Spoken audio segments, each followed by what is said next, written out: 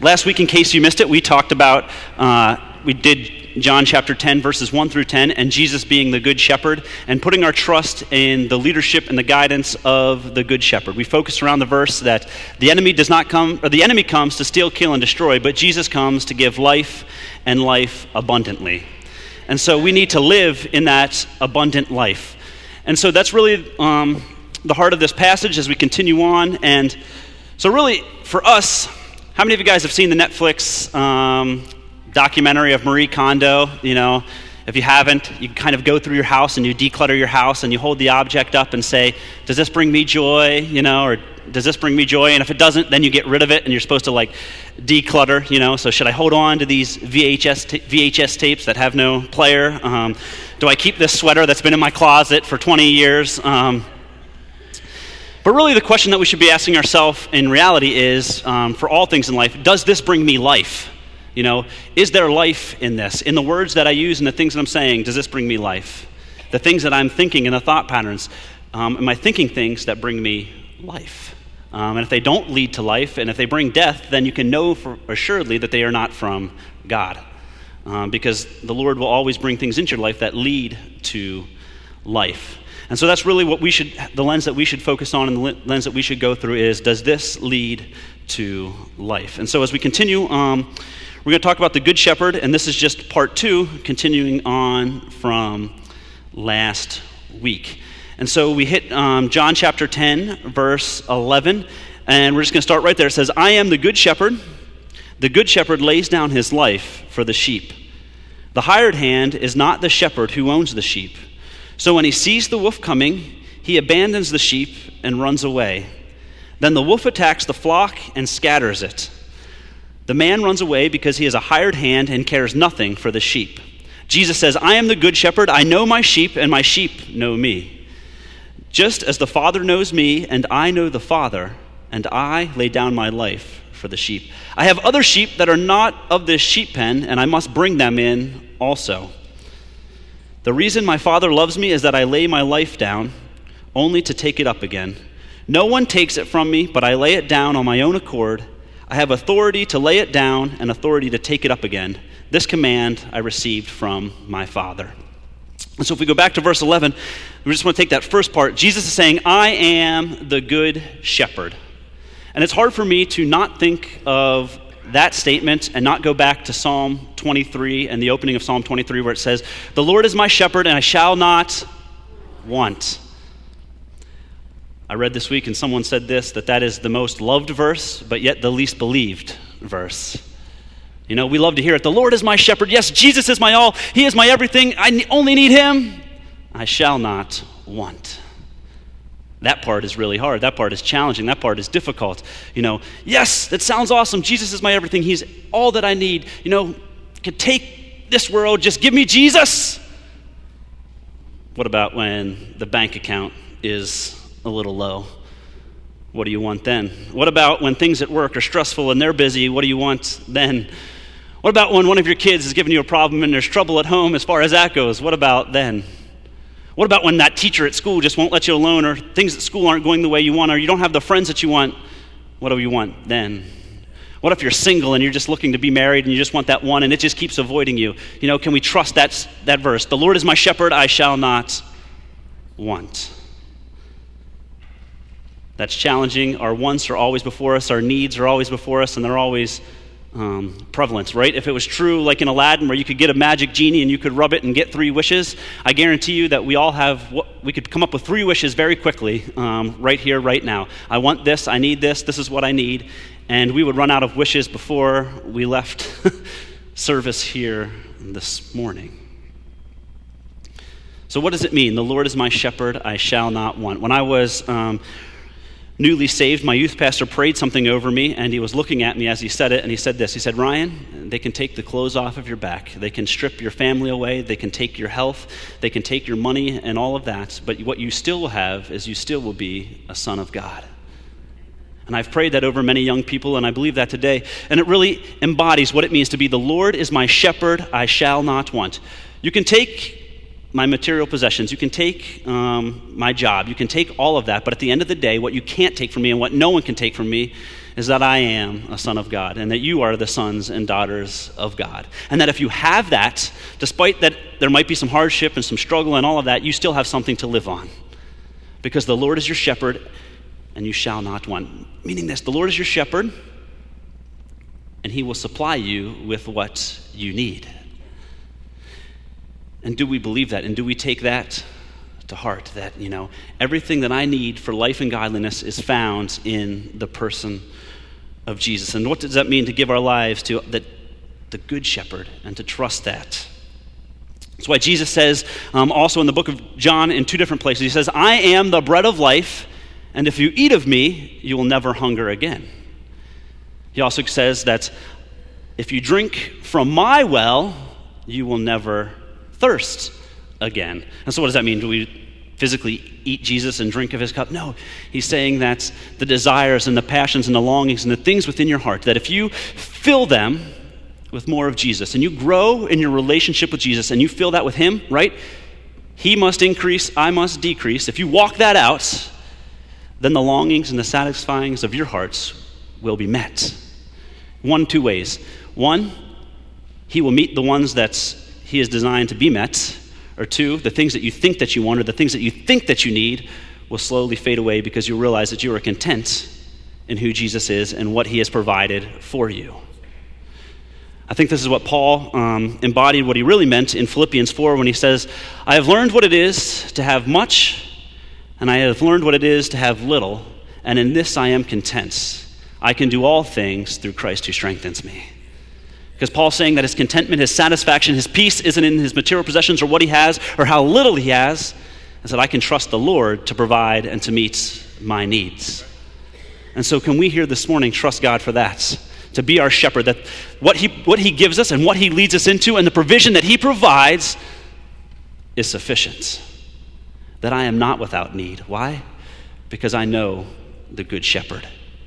And I know where he leads. I think that whenever we are able to look at life through this lens, and when we're able to, say, you know what, God, I may not have this or I may not have that, and I'm without this and I really want this, but you know what, I have Jesus and I have all that I need, we start to look at the things of our life through a different lens. And I start to realize that some of the things that I once thought were nuisance, were pains, and just that needed to be changed are really actually blessings. For example, I drive a 2004 green Dodge Caravan that has no amenities whatsoever. Still got the roll-up windows. If I want to unlock the back seat, I have to open the passenger side, reach back, and unlock the sliding doors in the back. Has that, my fabric is draping down, and I'm so tall that it hits my head as I'm driving, okay? It has no tint whatsoever, okay? So that thing could bake a lasagna in the middle of summer, all right? If you notice, wherever I park, whenever I leave the parking lot, you're going to find just a little spot of rust in the parking spot that van leaves behind, okay? I hate that thing. I'm so embarrassed by it that my kids love to do the car line at their schools. I say, no way. I will get you out of the car and I will walk into school and I will take you into school rather than drop you off in this. But when I start to look at things through the lens of the Lord is my shepherd, I shall not want, I start to realize, hey, that's our second car. Thank you, God, that I have a second car. Thank you, God, that you have blessed me with something to get my kids to school. Thank you, God, that I have children to take to school. Thank you, God, that I have a family. Thank you, Lord, that I can feed them and I have a place where there's shelter over my head and I can live in safety and comfort.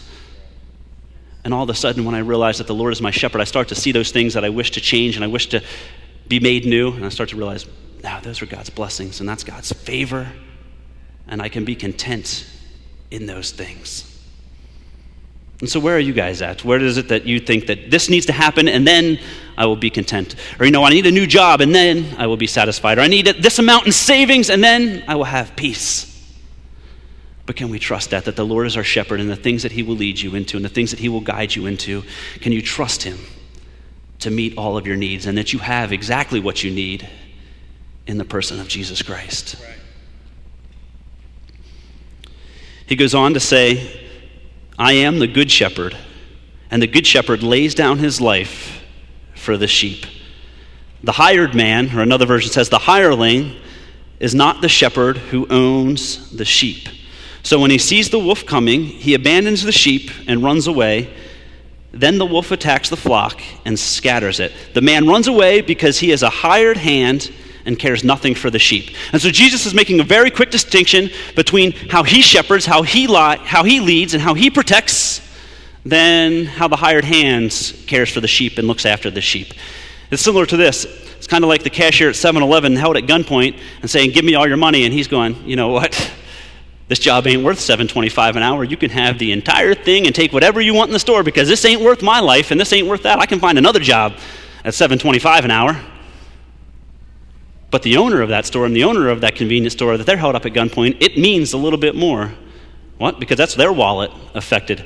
That's their business that's in danger. And so he cares a little bit more closely for what happens. Another analogy that the Porter kids and the different kids love, he's not here today, but Herb Douglas. Because Herb will just hand them candy upon candy upon candy, right? So last week we had Oreos at Warehouse, and they know that if they go ask Mr. Herb, he's not going to stop giving them Oreos, okay? Why? They're not Mr. Herb's kids. He doesn't care. He doesn't care that he gets them all sugared up and all excited and all that. It doesn't matter to him, right? To the parents, it matters a little bit more, right?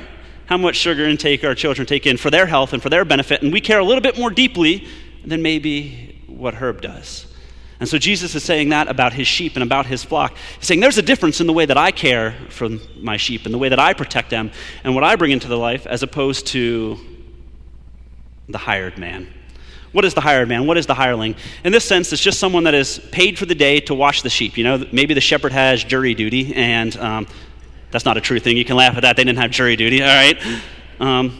And they would pay someone just to shepherd the sheep for just one day, you know, or maybe a period of time. Maybe there was a wedding or a feast and the shepherd had to leave his flock. So he would pay someone just to look after them until the shepherd could get back to his flock. And it says this, that the hired man, that whenever danger comes, right, whenever the wolf comes or whenever he is personally at risk or he has something to lose, he says, "You know what?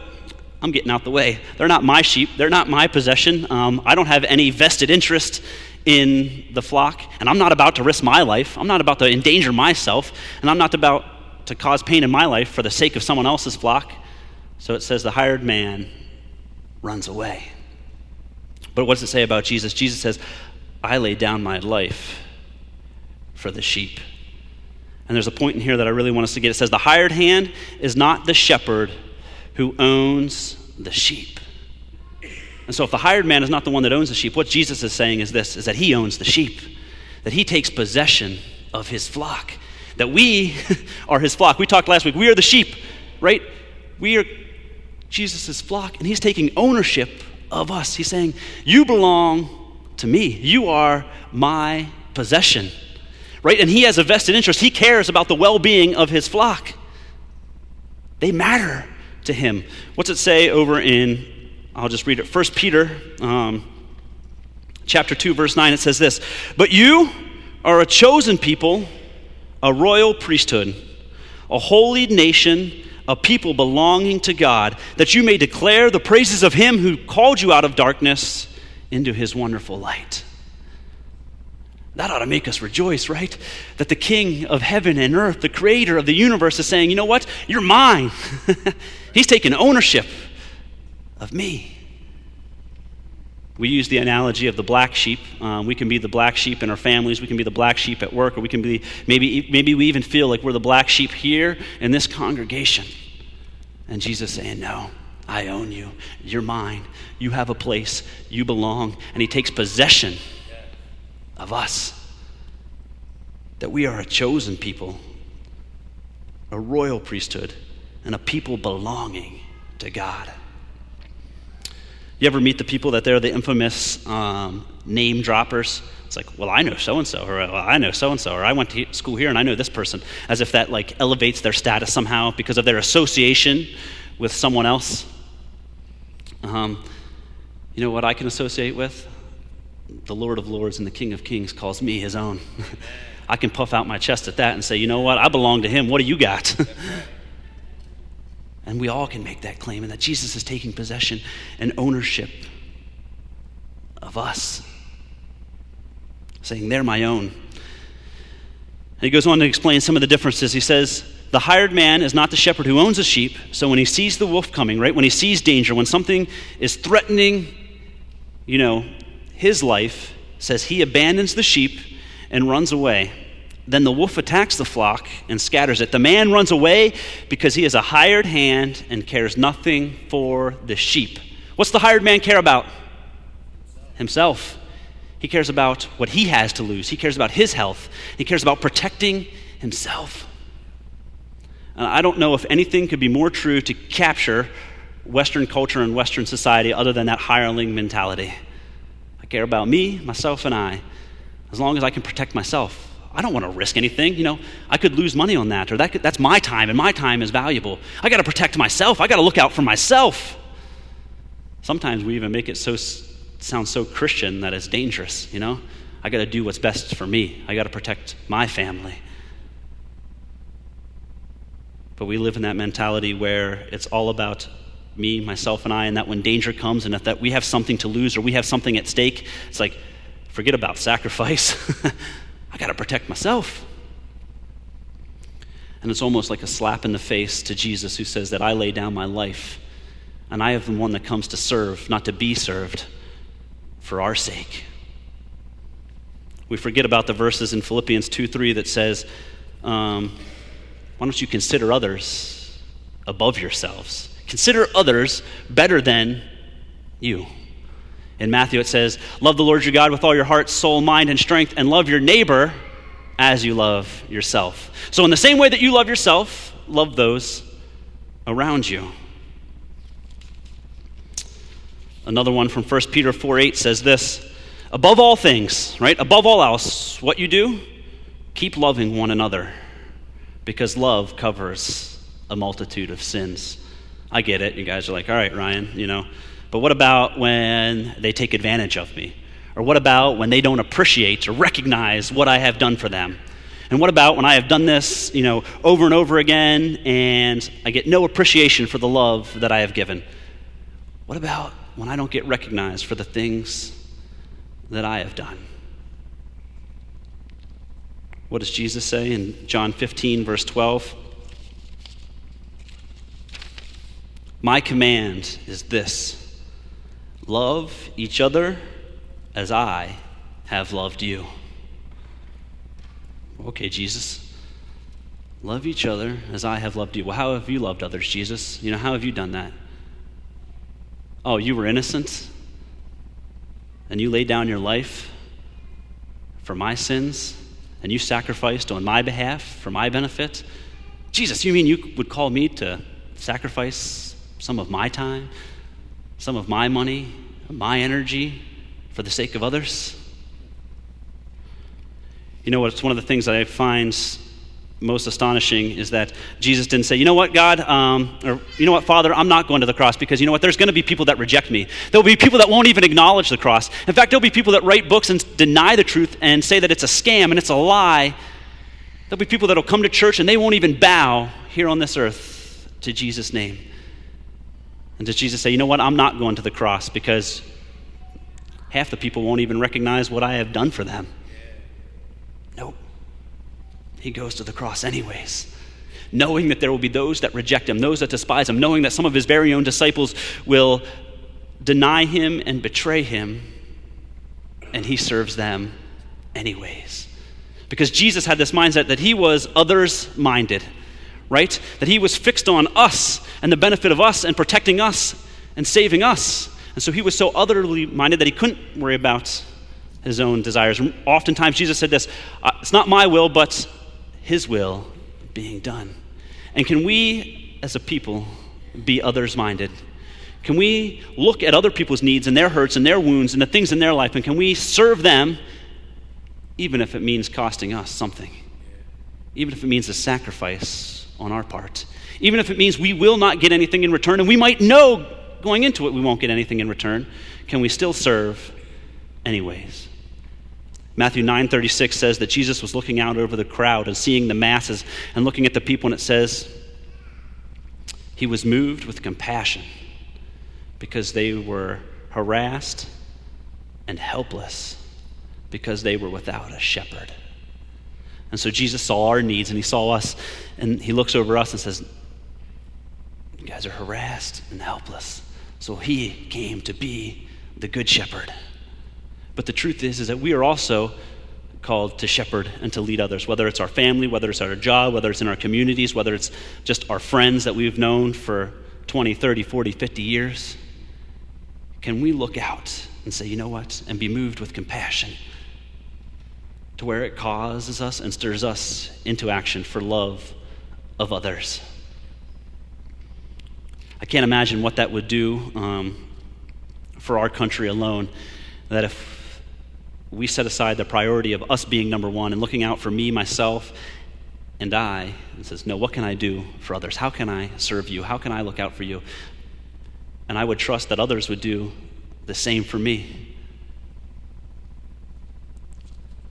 So Jesus says that he calls us to lay down our lives for the sake of others and to look out. No greater love than this for his friends than a man that would lay down his life. So my challenge is, who are the people in your lives? Who are the one or two that are in desperate need of some help, that God is stirring within you right now to be moved with compassion, that you can act upon this week to sacrifice some of your time, your energy, and your effort, and to love them as the way that you love yourself, and that you can demonstrate this to them. So continuing on in John chapter 10, verse 14, he says, I am the good shepherd. I know my sheep, and my sheep know me. We talked about this last week. It's all about relationship, and Jesus is calling us into relationship. But here's the beautiful part. I know my sheep, and my sheep know me, just as the Father knows me, and I know the Father. And so the Father and Jesus had a relationship that was a oneness. They were close, and it was intimate. And he's saying, I know my sheep, and my sheep know me in the same way that I know my Father, and my Father knows me. And I lay down my life for the sheep. I have other sheep that are not of this sheep pen, right? So Jesus here is talking to Jewish believers and the Pharisees and the Israelites, and he's saying that I have others, right? The Gentiles. I have others that I must bring into the flock. I must bring them in, and they too will know my voice, and there shall be one flock and one shepherd. I love that, because sometimes in churches, for some reason, we can be competitive, as if we're not all on the same team, if we're all not being led by the one shepherd in one body and one flock. In Wilmington alone, there is hundreds of churches, okay? But guess what? The one thing that we all have in common is that we're being led by the one shepherd, all right? So it's not an us versus them mentality. It's we're all working together to advance the kingdom of God, to lead them to the true shepherd. And then in verse 17, the reason my Father loves me is that I lay down my life only to take it up again. No one takes it from me, but I lay it down on my own accord. I have authority to lay it down and authority to take it up again. This command I received from my Father. And this is important to note here, and this verse is extremely important from a theological standpoint. It's this, is that Jesus' life just wasn't ripped away from him by the Jewish leaders and the Roman power, and he had nothing else to do, and he couldn't set himself free, and he just did what, and he was bound by the human forces. Truth is if Jesus wanted to free himself from that, he easily had the power to do so. That's right.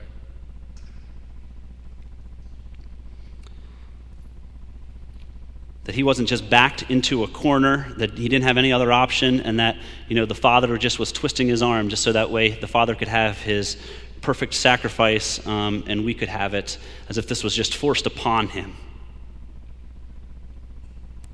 It says this, that he laid down his life. It says the Father actually granted him the authority, right in verse 18. No one takes it from me, but I lay it down on my own accord. I have the authority to lay it down and the authority to take it up again.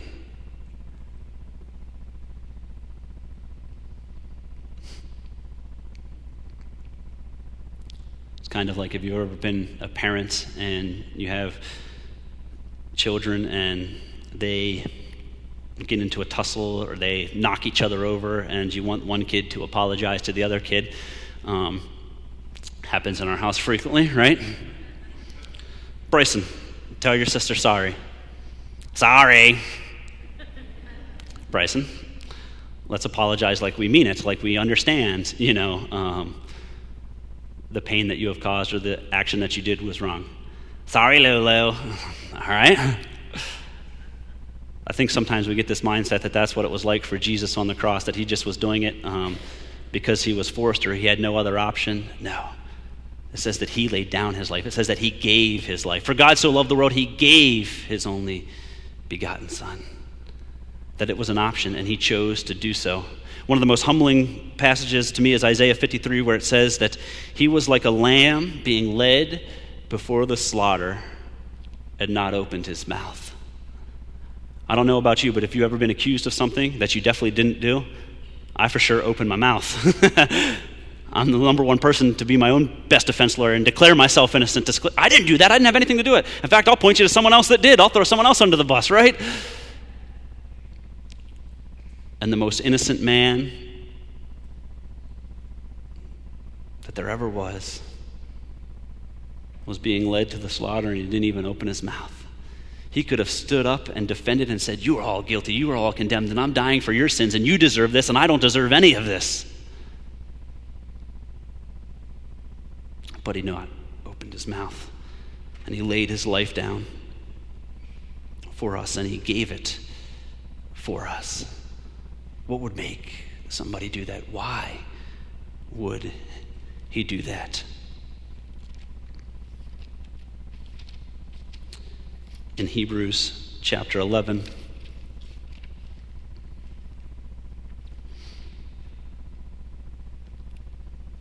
me find it. It says, for the joy set before him. There it is. Let us fix our eyes on Jesus, the author and perfecter of our faith, for who the joy set before him endured the cross, scorning its shame, and sat down at the right hand of the throne of God. For the joy set before him. Philippians 2 says it this way, who being in the very nature of God, did not consider equality with God something to be grasped or something to be held on to. It says, but he made himself nothing, taking the very nature of a servant, being made in human likeness, and being found in appearance as a man. He humbled himself and became obedient to death, even death on a cross. Therefore God exalted him to the highest place and gave him the name that is above every name, that at that name of Jesus every knee will bow in heaven and earth, and every tongue confess that Jesus Christ is Lord, to the glory of God the Father. So why? Why would someone lay down his life for me? It's often been depicted as a courtroom scene where I am on trial and I have been condemned and convicted of the actions, and they're about to lay down the sentencing, life in prison. And then someone in the courtroom stands up and says, you know what, I did it. It was me. I'll take the penalty. I'll take their judgment. I'll take their sentence. Why would someone do that for us? And Jesus says it was for the joy that was set before him. He endured the cross. What was that joy? That joy was that one day that he would be exalted and that he would be seated at the right hand of the Father, and that he would draw us unto himself. Proof, Hebrews 2, verse 10. In bringing many sons to glory, it was fitting that God, for whom and through everything exists, should make the author of their salvation perfect through suffering. So what was Jesus' glory? What was his joy that was set before him? That he would be seated at the right hand of the Father, and that he would bring us into that glory with him. I don't know about you, but that's a shepherd that I can follow. That's the shepherd that I want leading me. That's the shepherd that I can trust to supply all of my riches and needs and be content in. And because of what he did on the cross, that can then motivate me to love others and to serve others and to guide them and lead them to the true shepherd. Because he has taken ownership of me and he has taken my sin and my trespasses upon him. So I don't know where you are this morning. I don't know, at what stage of life you are. Maybe you're left in that wanting stage where you have a whole bunch of wants and needs and things that you've demanded, and you're just not content with your situation. I would challenge you today to find that in the true shepherd, and that you can rest in that and you let his peace guide you and lead you. Maybe you don't feel like you belong. Maybe you feel like the black sheep and you're just on the outside and you don't know what it is. But know today that Jesus takes possession and ownership of you and is calling you his own, and that you can know him. You can belong to the family of God. Because that's the gospel. That's the good news, right? Is that Jesus took my sin and my shame and that he died and was buried again so that it's no longer I who live, but Christ in me. And so I'm going to ask Derek to come. And if we can just sing Jesus Messiah. He became sin who knew no sin, that I might become the righteousness of God. And so this morning I would just ask us to open up our hearts as we stand to worship together, that if you need prayer, if you need someone to lay hands on you and the burdens and the problems of life have just been so weighty, please come and let the elders pray for you. But if not, will we resolve this week to walk out of the door to be led by the true shepherd, that I want nothing else leading me but Jesus and Jesus alone.